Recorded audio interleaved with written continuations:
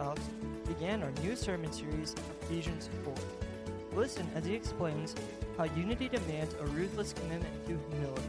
For more information, visit harvestchristianfellowship.org or download the Harvest Christian Fellowship app. Thanks and have a blessed day. About being a regional church, of course, our prayer is for I-27 to watch what God is going to do, how He's going to grow this congregation. Not just to reach I-27, of course we want to reach the world, but we reach our community first. From our community, you'll see today how it goes out from there. But there is a key thing that must happen. Men, how many of you that have been married over 10 years, every time you said something to your wife, she automatically agrees with you? Okay, there's two of you in here. Wow. I want to meet your wives afterwards. We're going to find out if you're alive. Anyway. Right? And women, it's the same thing for you, right? You don't always get your way when you ask, but we learned something over the last couple of weeks about marriage. We've been talking about marriage, and it's going to lay the foundation really for today, because the truth is, the big idea for today is this, that as we choose to walk in humility one with another, then we come into humility that takes us to a place of unity.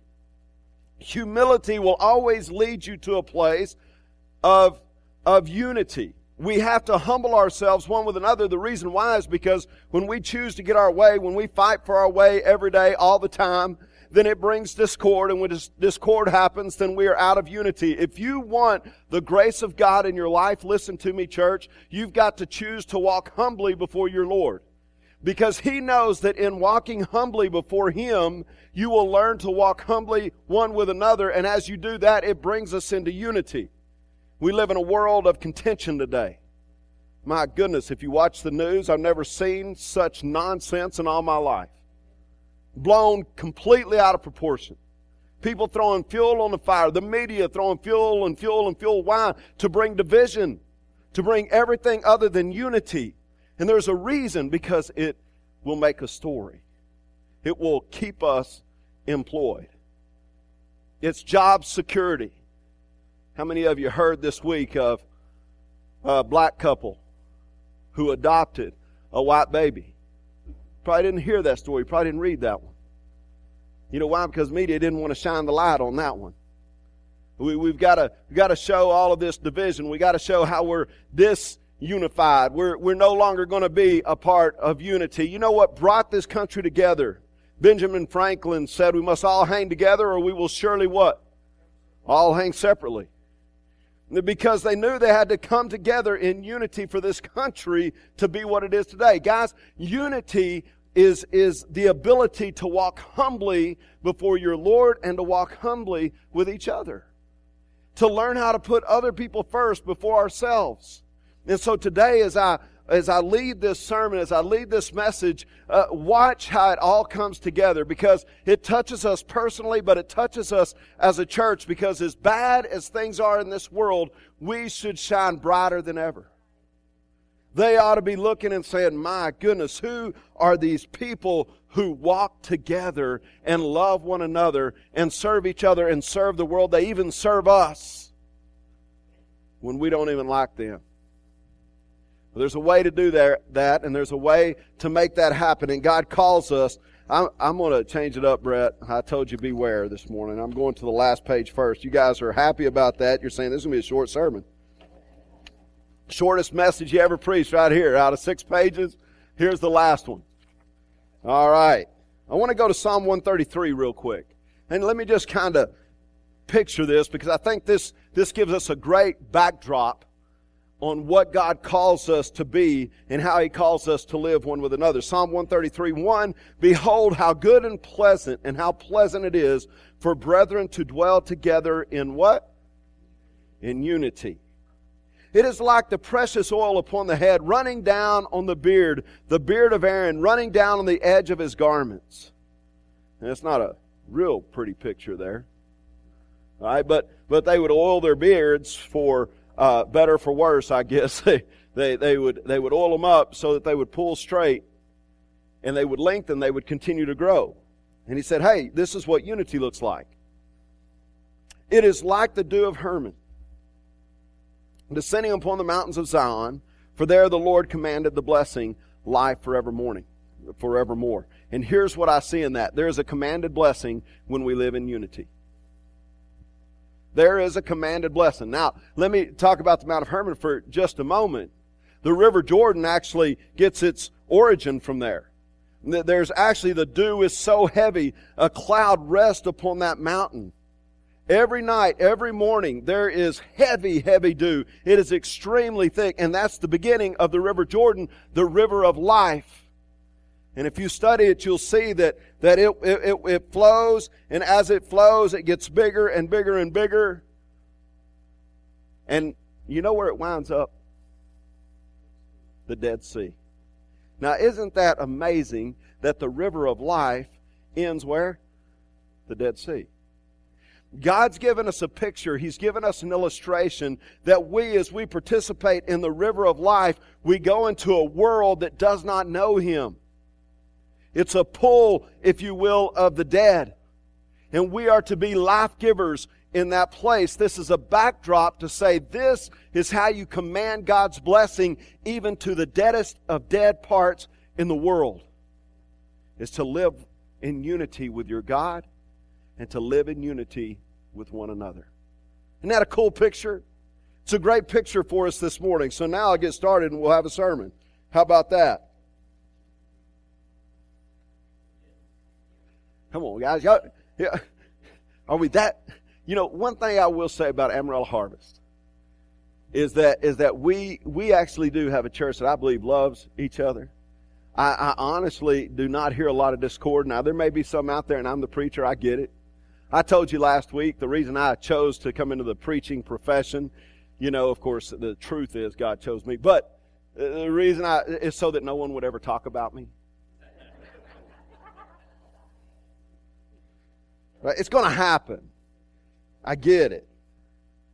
You know, so we talk about this, learning to live a life in community. Life groups give us the opportunity to learn to love others more than ourselves. It cannot be accomplished without humility. Humble people serve others. Humble people take interest in others. Think of Jesus. Jesus invited all to His table.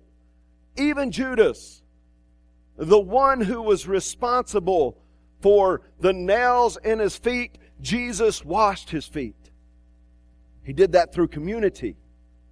Humble people attempt to make others' lives better. Humility is essential to effective life-giving relationships. One of the things we do with our children when we go to someone else's house or home, and our kids will tell you, and we turn around in the car and we say, now y'all listen up. Now y'all are bickering and fighting and fussing or whatever else is going on in here, but it stops right now when those doors open. And when you get in that house, we're going to love on each other. And we're going to like each other. We actually do this. And then I said, here's another thing. Everybody get a question. Everybody get a question. You can think of one up, or I will give you one when you step out of this car, but you're going to have a question, and you're going to ask this family or these people something about themselves. We do that. And we are intentional about doing that. Why? Because I want our kids to learn how to take interest in others. You know, we grow up children thinking it's all about them. And it is to some degree. But at some point in time, they have to learn to make that transition. Look, it's a good thing for you to love your children. But how about this? Raise them where other people will love them too. I just threw that one in there. That's not in my notes, all right? You can just put that in your pocket and go home with it. So here we are. Hopefully someday, this is what God is yearning for the church. Hey, listen to me. Learn how to humble yourself so that as you do that, you will learn to walk in unity one with another. You will be a light. You will be a city on a hill. You will look different from the culture that's around you, and they're going to want what you have. We've got the power. It's a commanded blessing. I love that in Psalm 133. There's not a whole lot of times you just command blessing, but you want to command blessing in your life? Learn how to apply humility and learn how to walk in unity. You know, one of our vision statements here is to reach 10% of the population. However, it's not the only vision. Of course, Jesus said, go into all the world. Acts 1:8 says this, but you shall receive power when the Holy Spirit has come upon you, and you shall be my witnesses in Jerusalem, which is local, in all of Judea. It's the northern, or it's a greater region, just outside of Jerusalem, and Samaria, which is the northern region, and then to the very ends of the earth. So you make an impact directly where you are, and it's got concentric rings. To me, it's an example of taking that rock and throwing it out into the water and just watching those rings go out. Be effective where you are. Be effective with your families. Be effective at home. Be effective at the church. Be effective in your communities. Be effective in your region. And it will continue to expand. That's a vision before us. There's something that happened at the church of Ephesus. The church at Ephesus, as you study it, it's amazing the preachers that went through that place. The Apostle John. I would have probably gone to hear him. I don't know. He just got something to say. He had some revelatory stuff happen right in the end of the Bible. All right, I would like to have heard him. All right, you got Paul. Not only writes letters, but has preached there. There's Timothy. There's different ones that trickle through this church, and it's very effective for its calling in its day. Harvest is wanting to become a regional church, but it starts with us right here. We're learning how to work this out. We're learning how to walk this out. I'm not saying we're perfect, but we definitely have this vision for I-27. I see it as a main artery that starts to pulsate and goes into all the small communities, and one day we'll reach the world with a life-giving, Christ-manifested, Spirit-filled, Bible-teaching church. Ephesians 4. Let's jump in here and look at this. Therefore I, the prisoner of the Lord, this is the Apostle Paul speaking, it's supposed to be implore. Oh, thank you, Jesus. Because I had a typing error right here. Implore you to walk in a manner worthy of the calling in which you have been called, with all humility and gentleness. Isn't this interesting that he immediately jumps out and he says, hey guys, and if you've studied Colossians and Ephesians, they really parallel. But Ephesians shifts gears right here in chapter 4. He's really getting personal with them, and he says, hey, I, a prisoner of the Lord. He's in prison. He's writing this letter. And he says, hey, I want you to walk in a manner worthy of the calling in which you have been called. And the very next thing is with all humility. So all of us have been called. I ask people all the time, what's your calling in this life? To be a good person? Is that what Jesus is after? A bunch of goody-goodies? I don't think that's it. That wasn't it for me. All right? Well, what is your calling? What's the one hope of your calling? We'll get to that here in just a moment. But as a church, we know our calling is to walk in unity, to walk in humility. And gentleness, with patience, showing tolerance for one another in love, being diligent to preserve the unity of the Spirit in the bond of peace. Rick Warren says it this way. He says, true humility is not thinking less of yourself, it is thinking of yourself less. Unity doesn't come easy. It takes intentionality. Most importantly, it takes humility. When you look at our country today, we have a prime time to really shine for Jesus Christ. We should be shining it because we learn to walk in unity. You know, I have missionary friends that say I'd never pastor a church in the United States. Isn't that interesting? Because they hear the horror stories and the war stories about the parking lot meetings. You know, I had a wise pastor, a mentor of mine years ago, who said, Curtis, remember, in any meeting that you're in, all the meetings that you'll attend as you go through being a pastor, he said, remember, 90% of the time the issue's not the issue is power. And who's going to have it? Everybody's got a voice.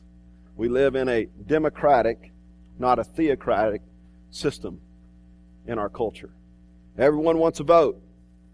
I get it. I do too, and I would fight for that in the political scene. But in theocratic government, what God tells us to do, He said, hey, how about we do this? How about we walk it out in gentleness with patience and humility? How about you learn to shine in that way? You know, all of us have an opinion on church and how it ought to run, right? I mean, some think if we could just vote on everything, we would have unity. I tried it. I tried it, folks. Maybe if we could just take some time and listen to everyone's opinion. I thought I had that figured out, and then they came out with email. So I still get the opinions. Maybe if we just pray enough, fast enough, have another potluck, we can walk in unity. Potlucks do help, folks. Anytime you want to drum one of those up, go ahead. Some of you are here this morning because of the disunity in your former church. You got tired of the bickering and the fighting. Then you thought, this does not feel like church to me. I get that. I get it. It's time to change some things. The Apostle Paul believes unity is possible within the church. It's one deliberate choice of humility after another. A deliberate choice of humility. One after another. Let's keep reading. There's one body and one Spirit, just as you were also called in one hope of your calling. One Lord, one faith, one baptism, one God who is over all, in all, and through all. Just as you were called in one hope of your calling. Look at that for just a moment. This tells me that God hopes in us. He has a hope in you, that He created you for a purpose, for His plan, for expansion of His kingdom. And He hopes that you will find it. He hopes in you that you one day will walk it out. And it starts with being humble.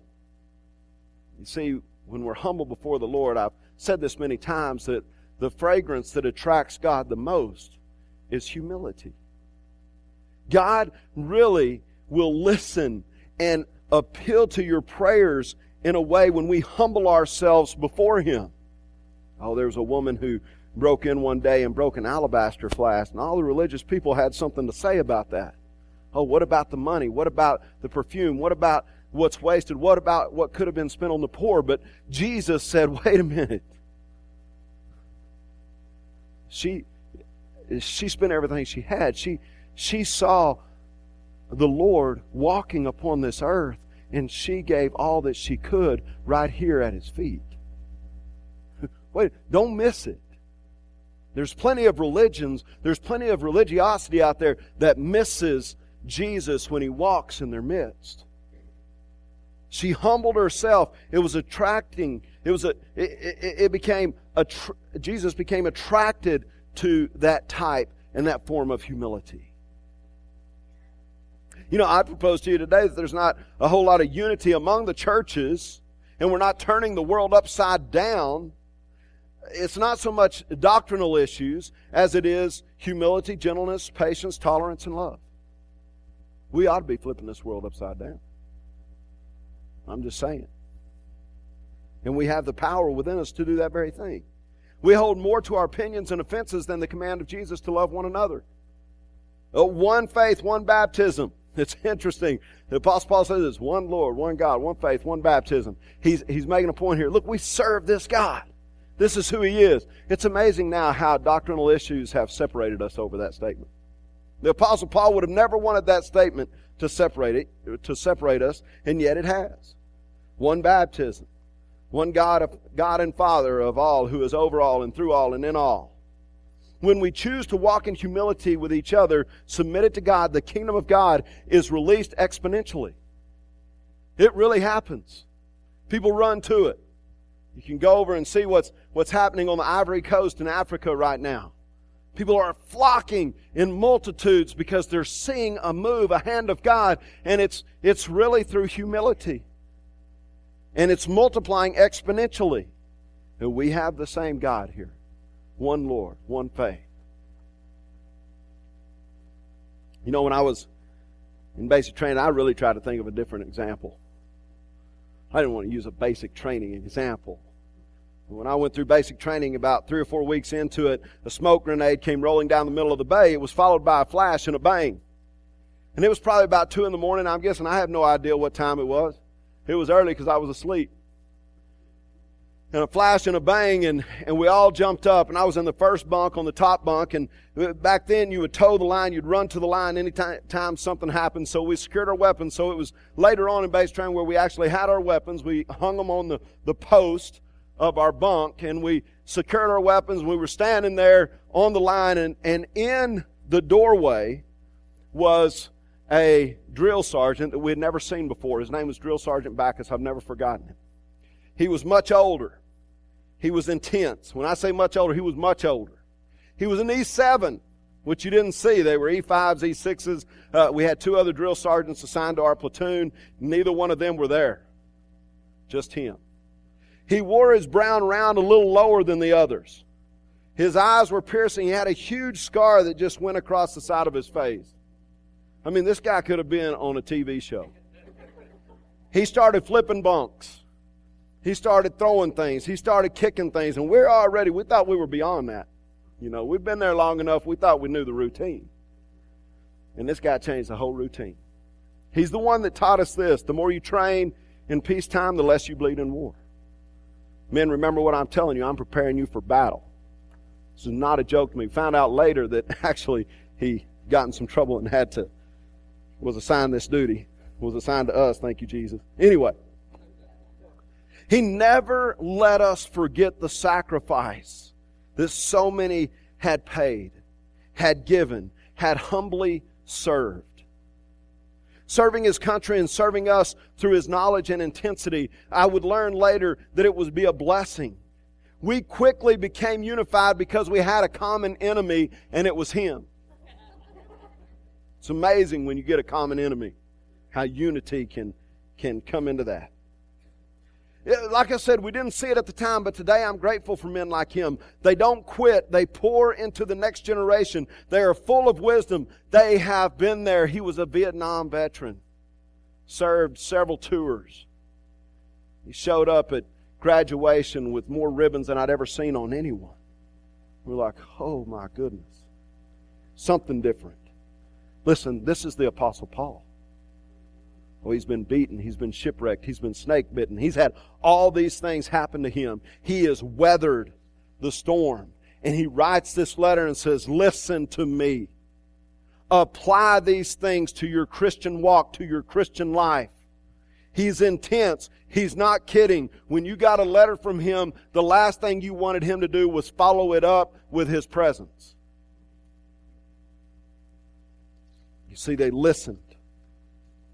He believed in the mission and the vision that was before the church at Ephesus. He wanted them to become a regional church. He wanted them to continue to be effective for the kingdom of God. He even gave them the common enemy found in chapter 6. But most importantly, he spoke to them about chief servants, those who are gifted to help train others for the mission at hand. In our churches today, and this is true, and I've gone back and researched it, studied it, I even wrote some stuff that was published on it. One of the things we lacked in seminaries year after year after year was leadership training. We train these pastors how to be pastors. We train them how to go to the hospitals. And if it's this type of condition, don't spend more than 2 minutes. If it's this kind of condition, don't spend more than 10 minutes. We teach them how to pastor. We give them theological books to read, but we never teach them or show them how to be leaders. Where are the leadership classes? And only over the last 10 or 12 years have the leadership classes started coming into our seminaries and saying, look, you better learn how to step out and take the fire, men. Women, children of the Most High God. Now I'm about to throw that upside down.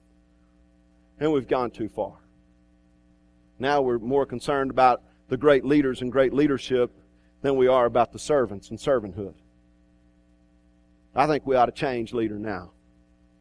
We ought to call it the way Jesus called it. The greatest among you will be the what? The servant of all. The one who learns how to walk humility out in their own life. The one who knows how to bring unity because of the humility that they learn to walk in. That they learn to serve in. Go and serve one another. Show the world who I am through your willingness to be humble, to serve. Mother Teresa, she's got some great stuff out there. You can just, I mean, it's amazing to me the statements that she can make. You know what she did? She served a leper colony. But I bet most of you heard her name, if not all of you. She was great in God's eyes. She is great in God's eyes. Ephesians 4 says this, 7 through 12, but to each of us grace was given according to the measure of Christ's gift. So each one of us have a measure of grace.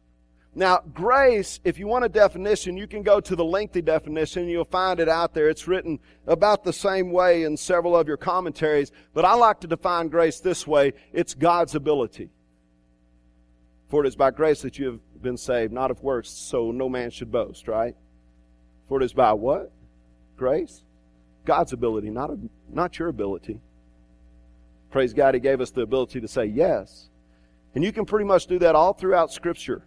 You can use those two words, God's ability. So God has given us His ability. So this is what this tells me. All of us can choose to walk and use His ability to be unified.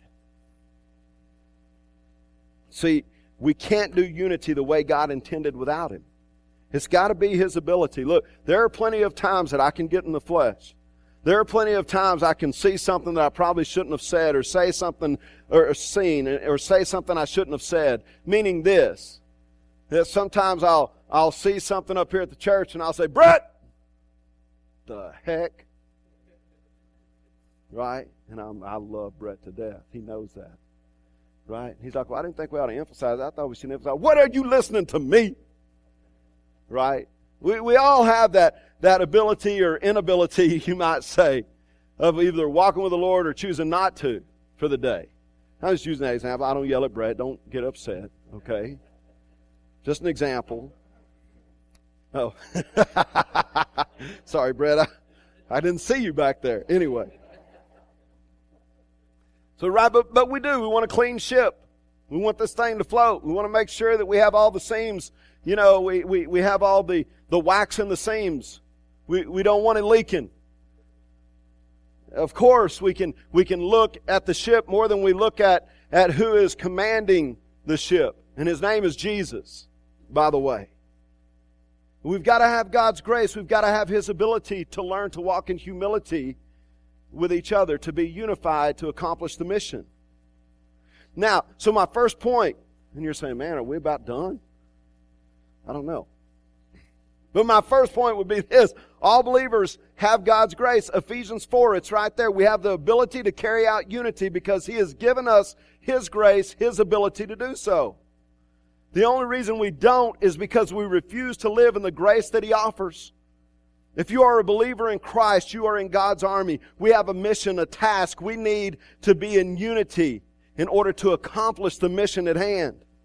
You can, I can do this through the power of His grace working within us. His ability. Ephesians 4:11. Now this gets twisted, perverted in many churches. And He gave some as apostles, some as prophets, some as evangelists, some as pastors and teachers for the equipping of the saints for the work of service to the building up of the body of Christ.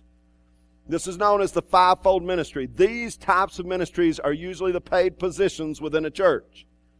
The same pastor that gave me the advice about, that I shared earlier about, remember the issue is normally not the issue, it's usually power. That same pastor also gave me this scripture, Ephesians 4:11 and through 13, and he said, Curtis, remember this. This is your job. The fivefold ministries, this is what you do. You build up the saints. Use your teaching gift. Use your preaching gift. That's what God has given you. Now, Curtis, use it to the best of your ability. Humble yourself. Do this and equip the saints for service. A lot of people, I've realized, I can get out of my calling. The one hope of my calling. I think, well, shoot, I'm going to go over here and be a great leader. I'm just going to break through this whole deal. We're going to start this new ministry. I'm going to help people get involved in this ministry. I'm going to lead this great ministry. And Jesus says, I didn't give you that ability. Why are you going to do that? When I was at Wolforth, about my 5th year, a man came into my office and he said this. He said, Curtis, man, we got ministries happening everywhere. This is just the most incredible. Actually, it was about my 6th year, I guess, whenever Herb Miller came. And he's talking to me. He's done an evaluation on the church. He's kind of a church guru guy out of Pennsylvania. I mean, in the denominational circle, he's one of the most well-known guys there is. And he comes in, he's doing this evaluation. He looks at a ministry. Watch, ministry had increased. This is by the way, not just my information, I'm not patting myself on the back. Ministry in that church had increased over 400% in the last 5 years. That's a lot. And he could see it on me. And this way he said, I don't know that that's what you're called to do. This is impressive. And then these were his words. You are creating monsters that eat you. And they're eating at you. They're eating at your family.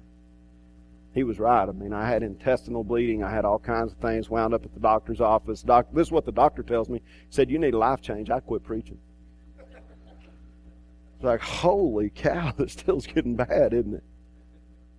You see, what happens is oftentimes we read this and we don't stick to it. What are the gifts of the Spirit that are given to us? Now, this is the fivefold ministry. There's not a whole lot of people. It doesn't mean that I'm greater, that I'm more powerful. None of that. As a matter of fact, it means I should learn to become the servant of all through that gifting. Not enslaved to it, but learning how to minister with it. What God has given us. The fivefold ministry. Some as evangelists, some as pastors and teachers, for the equipping of the saints for the work of service to the building up of the body of Christ. You see, we've twisted that. There are several books written out there on the great leaders of the church, the fivefold ministry, leadership, all this stuff. No, I think it's the fivefold ministry of servanthood. If you can learn to serve, if you can learn to be the example of what it means to be humble, to walk in humility with each other, with your staff, with those around you, if you can help draw them into unity, then my light will shine all the brighter for a world that desperately needs me. Chief servants. There is such a richness in Jesus that one specific leader cannot carry it all. But the body needs it all. The fivefold ministry are oftentimes the drill sergeant Bacchuses in our life. They have a gift of equipping others and enhancing others' gifts. They build up, they serve others to the point of influencing them to the unity of the body of Christ. It's true, sometimes it looks like a rank and file system. Someone must be in charge. But Jesus said it this way, the greatest among you will be the servant of all. That's the fivefold. Equipping the saints for service. Hebrews 13:17, have confidence in your leaders and submit to their authority because they keep watch over you as those who must give an account. Do this so that their work will be a joy, not a burden, for that would be of no benefit to you. The third thing is humility, of course. It takes humility to serve one another and stay in unity. Humility is considering others as greater than yourself. Hebrews 13:17, humility allows us to embrace one another's gifting. Ernest Hemingway, he said this, he said, there is nothing noble in being superior to your fellow man. True nobility is being superior to your former self. I love that. In other words, you're going to have to grow. It's something for us to always work on. There's something for us to always do. So where are you this morning? How are you in your relationships? What's it look like when people come to your home? Are they greeted by servants? It's a great question for all of us. Do we have some kind of angst against others? Are we twisted? Is there someone's presence that we really don't like to be in and yet they consider themselves Christian? You consider yourself Christian. I remember a young man. One time I was walking with him and we watched an argument take place in front of us. And I never will forget, this is coming from a young man. He was really asking me some questions, but he taught me something that day. We watched this argument play out in front of us, and this is what he said. He said, one of them needs to learn how to be the bigger man. And that's always registered with me. Is there someone that we need to go and apologize to? Is there someone that we need to go to and say, hey, man, you're a Christian brother, you're a Christian sister, and I've had this in opposition to you.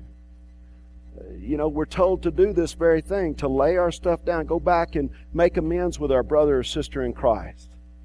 Come back to the altar. Because God wants us to shine. And He wants us to do that through unity. Church, would you please stand?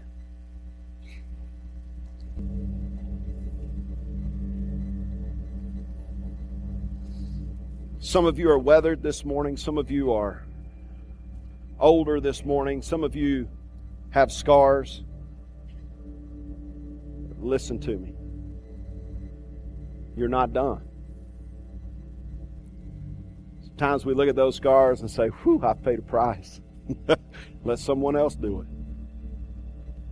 But the truth is, what God is saying is He's saying, no. You're the drill sergeant back and says, we need you to teach us, to show us, to instruct us.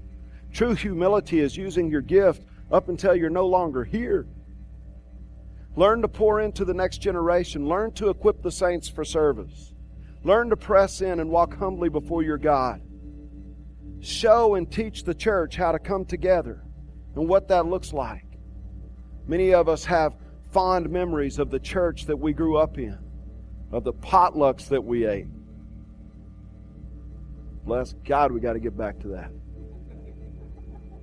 Of mowing the grass together, of serving the homeless together. I remember in Happy, Texas one time, packing 150 sandwich bags with gloves in them and socks. Driving to Dallas one morning, handing them out to the homeless in Dallas and coming back that day. Those are fond memories. You know why? Because they brought us together to accomplish a mission. And the Apostle Paul says, here's your mission. Learn to walk humbly before your Lord and humbly together. And that will bring you into unity. And that will be of great witness. It's of commanded blessing to the world that needs you, that needs Jesus. If you need prayer for anything, you are welcome to come forward. Father God, I thank you, Lord, for this congregation. Father, keep us unified with the mission and task at hand to go and make disciples of all the nations, baptizing them in the name of the Father, Son, and Holy Spirit, teaching them to observe all that you have commanded, and remembering that, lo, you are with us even to the end of the age. Father, we love you, and we thank you for setting the example of what servanthood looks like. In Jesus' name, amen.